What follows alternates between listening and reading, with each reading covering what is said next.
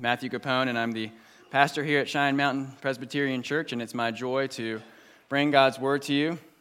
A special welcome if you are new or visiting with us. We're glad you're here, and as I like to say, we are glad you're here not because you are filling a seat, but because we are following Jesus together as one community, and as we follow Jesus together, we're convinced that there's no one so good that they don't need God's grace, and no one so bad that they can't have it. And so we're glad that you're here because we believe that everyone needs to hear what God has to say to us in His Word. Now, as we're in the Advent season, as I've reminded you before, Advent is an English word that comes from a Latin word, and that Latin word simply means to come or to arrive. And so at Advent, we celebrate the fact that Jesus came and He arrived. He came to this world as a baby. He was born as a real man in real space and real time. And so we look back and celebrate that. That's our first task of Advent. And then our second task of Advent is to not look back, but look forward. That Jesus has had His first coming, but we also know He's going to have a second coming. Now, I tell you guys from time to time about the odd quirks of my family. And one of our odd quirks, and this is something we celebrate all year, but we take especially seriously at Christmas time. And it is the Capone family tradition of taking Amazon.com reviews very, very seriously. We would not dare to purchase something for someone else in the family without reading the reviews first. And there's a science to this that we've gotten down, so you have to be careful. You look at the percentages, right? You don't just take a one-star review and believe it. You look at how many 5-star reviews there are in relation to how many 4-star reviews. In fact, we might tell someone this on Christmas morning. We might say, and we read the reviews, and this was the best one. And then there's always some poor, sorry soul.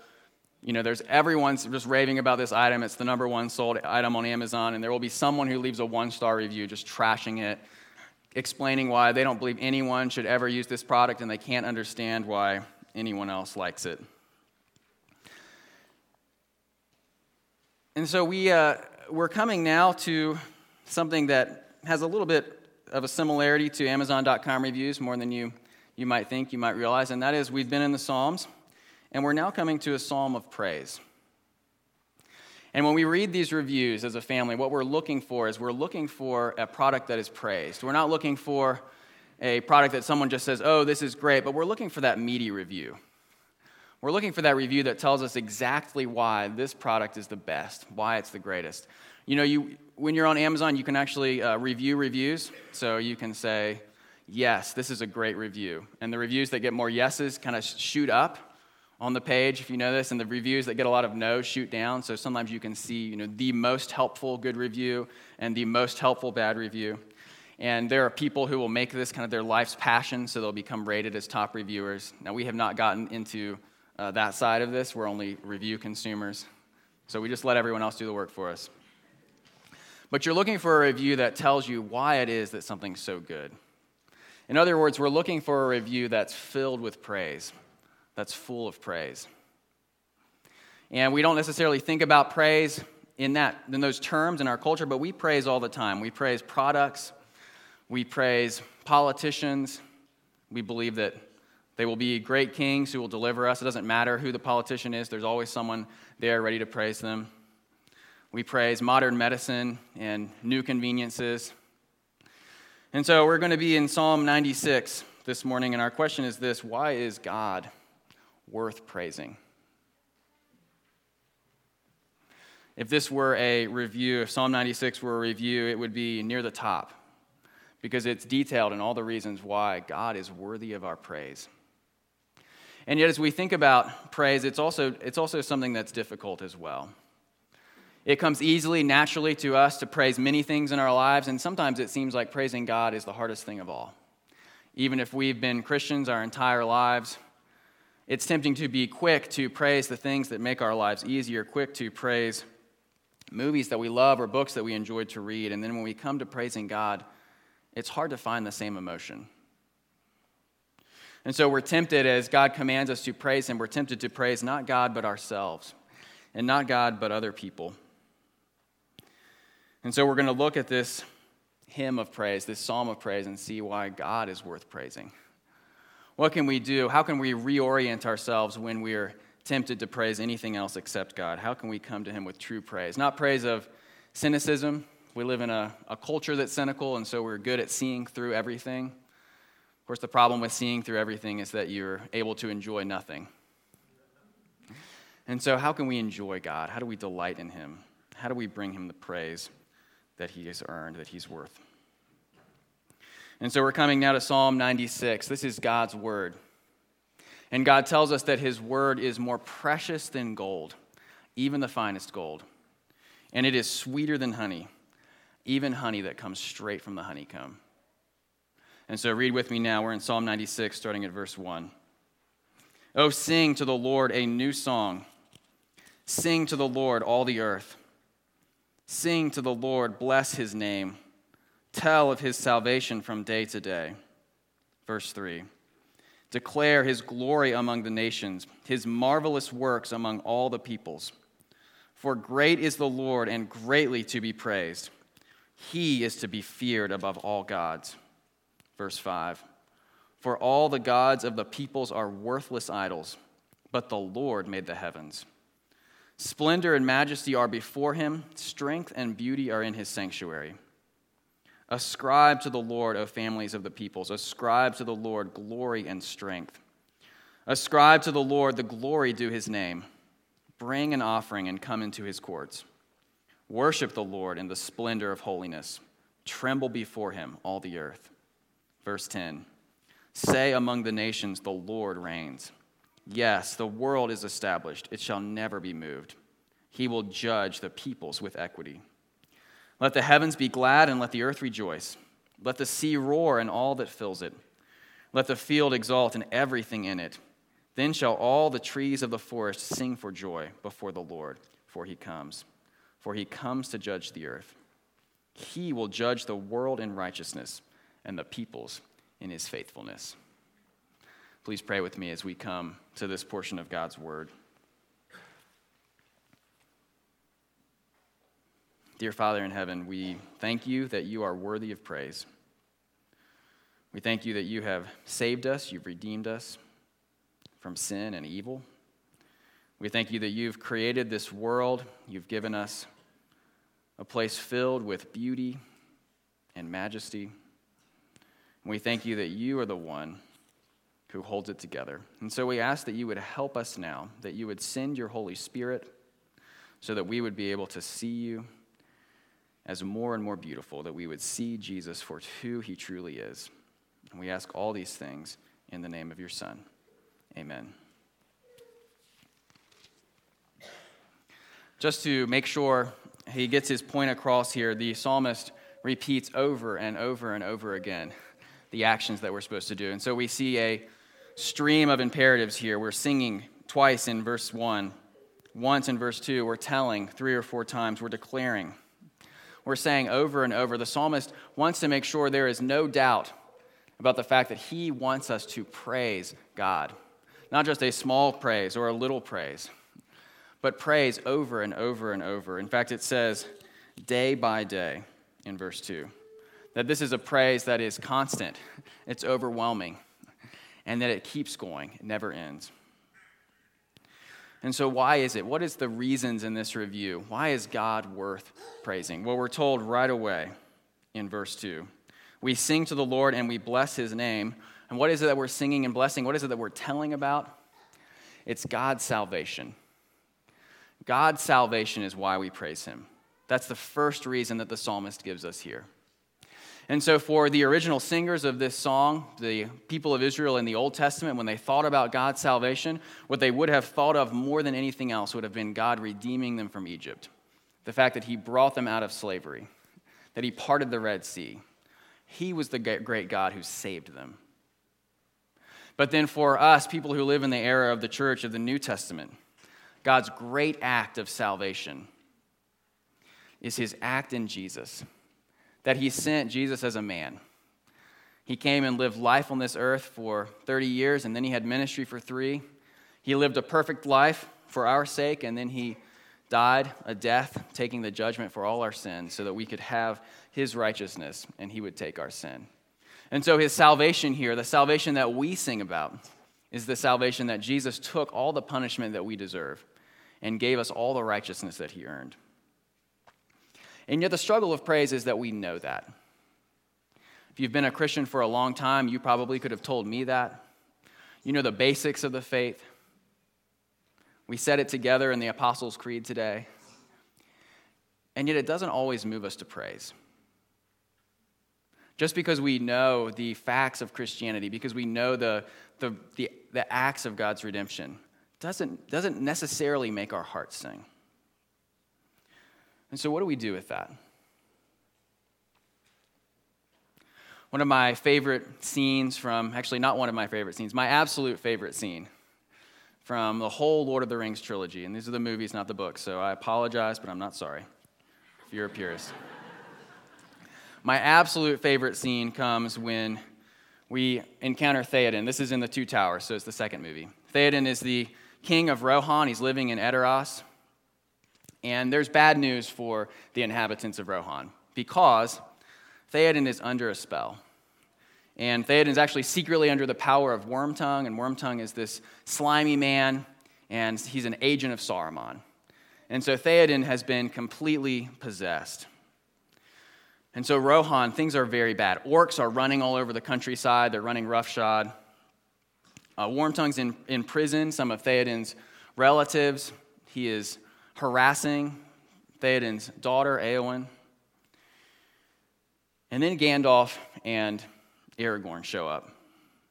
And as they walk in, there's the dwarf Gimli with them, and Gimli says, "You could find more cheer in a graveyard," as they walk into the city. People aren't saying anything. They won't come to greet Aragorn and Gandalf. They just stay on their porches. But then Gandalf walks into the throne room. And after they've subdued the guards, he throws off his gray cloak and reveals himself as Gandalf the White. And right there in front of everyone, he performs an exorcism on Theoden. He casts out all the evil powers that are there. He says, "I'm going to pull you like poison from a wound." And so we see Saruman, the evil power, being thrown back and pushed back as he sits next to his crystal glass. And what happens for the people of Rohan afterwards? The people who were before less cheerful than a graveyard, as we watch Gandalf and Aragorn walk out of the city, are filled with joy and praise. They can't help but cheer and rejoice and be glad, because finally the dark spell is gone. Finally the power of evil has been dispelled. And so what was previously a group of people who are harassed and helpless are now a group of people who are rejoicing. Wormtongue is thrown out of the city. He's cast from the gates. Theoden's able to lead his people to safety at Helm's Deep. And so we see these people of Rohan, people who are scared, people who are without hope, people who are hiding in their homes. They're coming out. They're boldly cheering on their heroes, because Theoden is finally restored to who he needs to be, who he was meant to be. And so the point is this: God's redemption is real. God's salvation is real. That when God comes and brings his salvation, it is the real destruction of real evil that exists in this world. There is real poison that he is drawing out from the wound. God has saved us, and he is continuing to save us. And so when we find ourselves unable to praise, we find ourselves unwilling to praise, not feeling that emotion, not feeling the joy that we see here, the singing to the Lord of a new song, then we go back to God's redemption and we have to ask, what is the evil that has been thrown out of the towns of our lives? Because if we really believe that there is real evil and that God has really destroyed it, then we will have no choice but to praise him. When we're filled with God's Spirit and we see the ways that he's freed us, the ways that he's not just redeemed us from the past, this is not just some sort of life insurance policy that we've accepted to protect us from God's judgment, but it is God redeeming us from the power of evil in the world even now. And so when we find difficulty praising, we have to come back to this question: what is the evil that God has driven out of our lives? And if we don't praise God, when we find ourselves tempted with cynicism and despair, or even differently than that, when we find ourselves just numb, it's because we can't name those things. We've lost sight of who we were before Jesus found us. We've forgotten the things that he saved us from. And so what has God redeemed you from? If you're a Christian, if you're someone who claims the name of Christ, then God has redeemed you from something. Maybe it was this. Maybe you could say, I refused to listen to other people. I insisted that I was always right. I was never interested in learning. I was always interested in winning. And it was killing my relationships. And now, because of God's redemption of me, I understand that I am not always right. And I'd rather be wrong than win. And I have more intimacy in relationships and community than I've ever had before. And so God has saved me from that. His redemption is real. Maybe it's what we talked about in Philippians chapter 4. Maybe it's anxiety. Maybe you can say, I used to believe that I was alone and helpless in this world. And now I know that not a hair can fall from my head without God knowing. And so God has redeemed me from that. He has set me free. Maybe it's, as we talked about in Philippians as well, maybe it's drugs and alcohol. Maybe you could say, I was unable to handle the pain of living in this world, the pain of my past, the pain of the stories of the people around me, and so I used that to escape and to numb. But now I'm able to face it and grieve because I know that Jesus faces it with me. Maybe it's, as a parent, you can say, I used to believe that my worth was based on my kids' behavior and their achievements, and so I put my hope in them. And it destroyed both of us. It destroyed all of us. Maybe it's sexual experiences. I used to believe that that was the only way I could experience love and acceptance. And so I made promises with my body that I couldn't keep. But now I know that God accepts me and God loves me. And so day by day I can choose that instead. Maybe it's I put my trust in money rather than God. I thought it gave me security, but instead it made my world small. Maybe it was what we talked about last week. Maybe it's Psalm 72. Maybe I used to believe that my longings for a perfect and righteous government would happen here and now, would happen in this world. And so I was bitter and exhausted, and I despised people who were of a different political party. I spent my time doing that rather than loving my neighbor.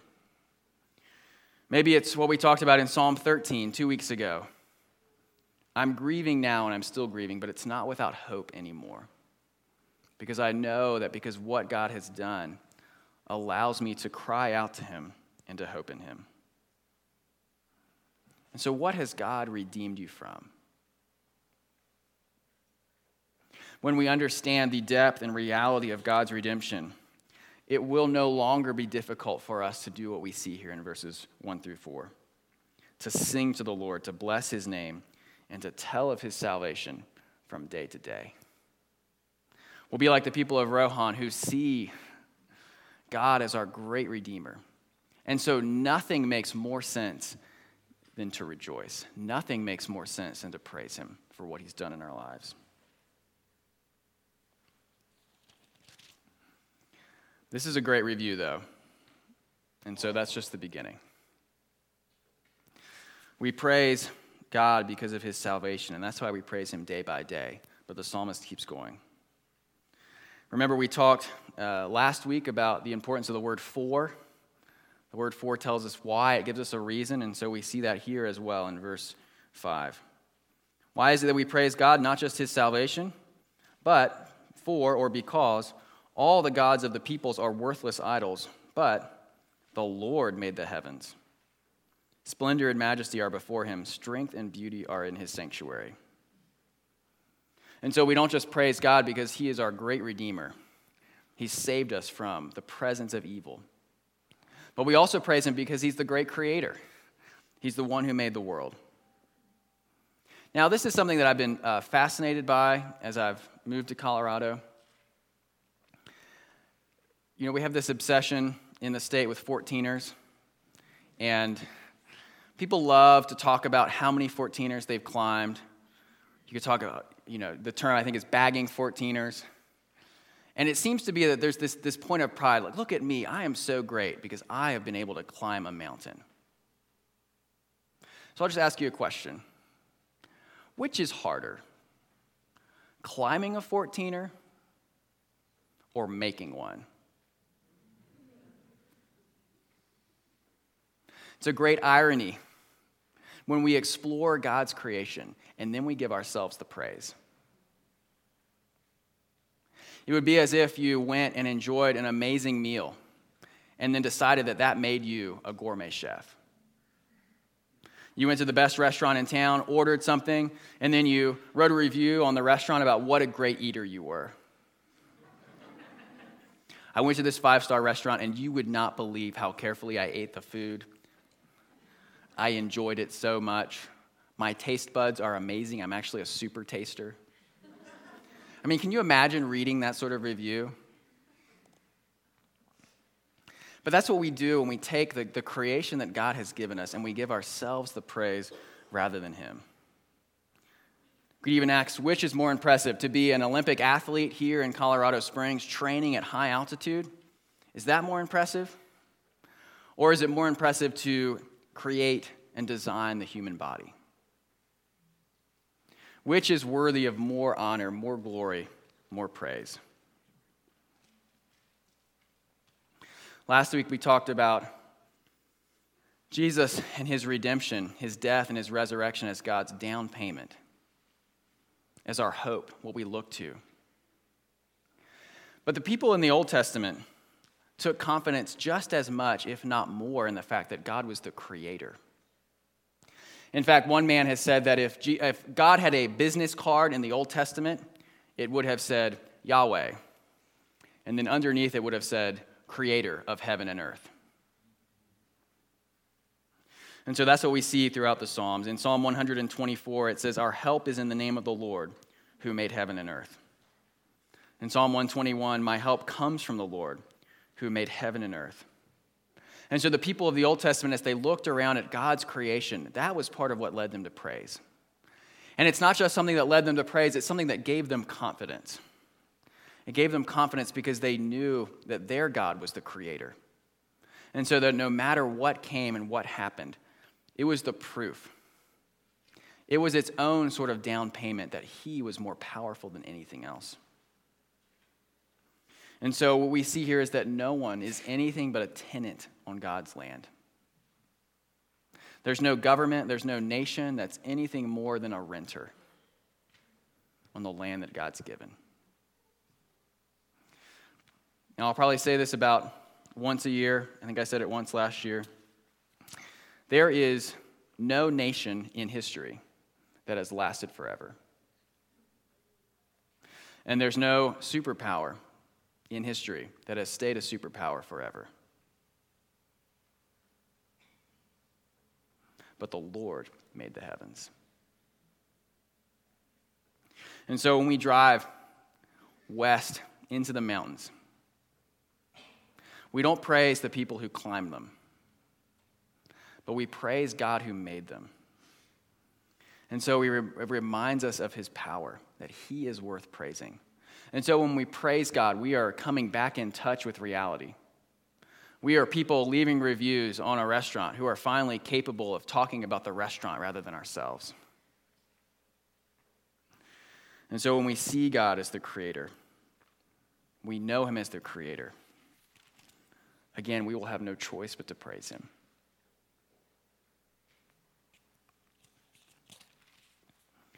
Now, we can't cover everything in this psalm. The psalms are redundant, they overlap. So there's some things that this psalm talks about that we talked about last week.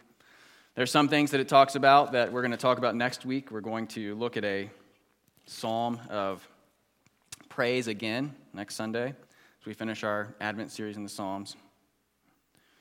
But I'm going to show you one more reason in this review that we praise God. So we praise Him for His salvation. We praise Him for His creation. But then we see in verse 10, we also praise Him for some of what we talked about last week. Say among the nations, the Lord reigns. Yes, the world is established, it shall never be moved. He will judge the peoples with equity. Now, this judgment in verse 10 and verse 13 is similar to what we talked about last week with the royal psalm. But this adds a new element. Last week we talked about God's just rule, that he's going to come and set everything right, that he's going to be the perfect ruler. But here we see not his just rule, but his powerful rule. In verse 10, it's because of God that the world is established. In other words, the sun rose today because God chose for it to. And it's tempting at times for people to set our belief in God against science. And yet the very basis of the scientific method is that things happen in the same way over and over again, that there are laws and rules. And yet outside of God, that itself is an act of faith, to believe that the same thing is going to happen in the same way.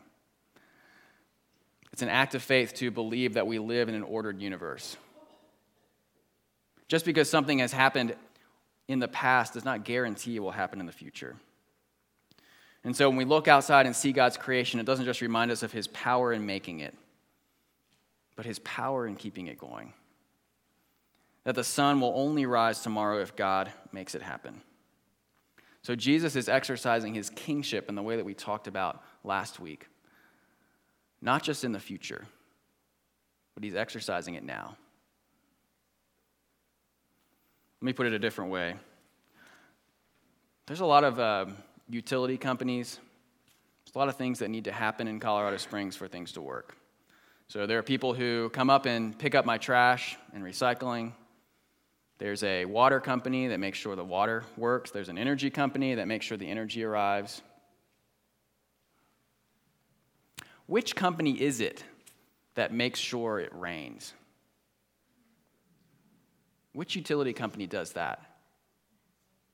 And which utility company is it that makes sure the sun comes up every day?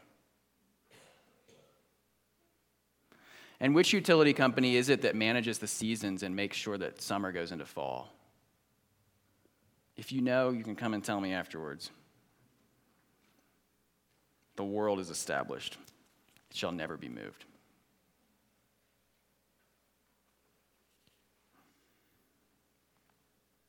Could ask it a different way. Instead of utility companies, you could say, which human government makes the sun rise? Is it the U.S. or is it the Chinese?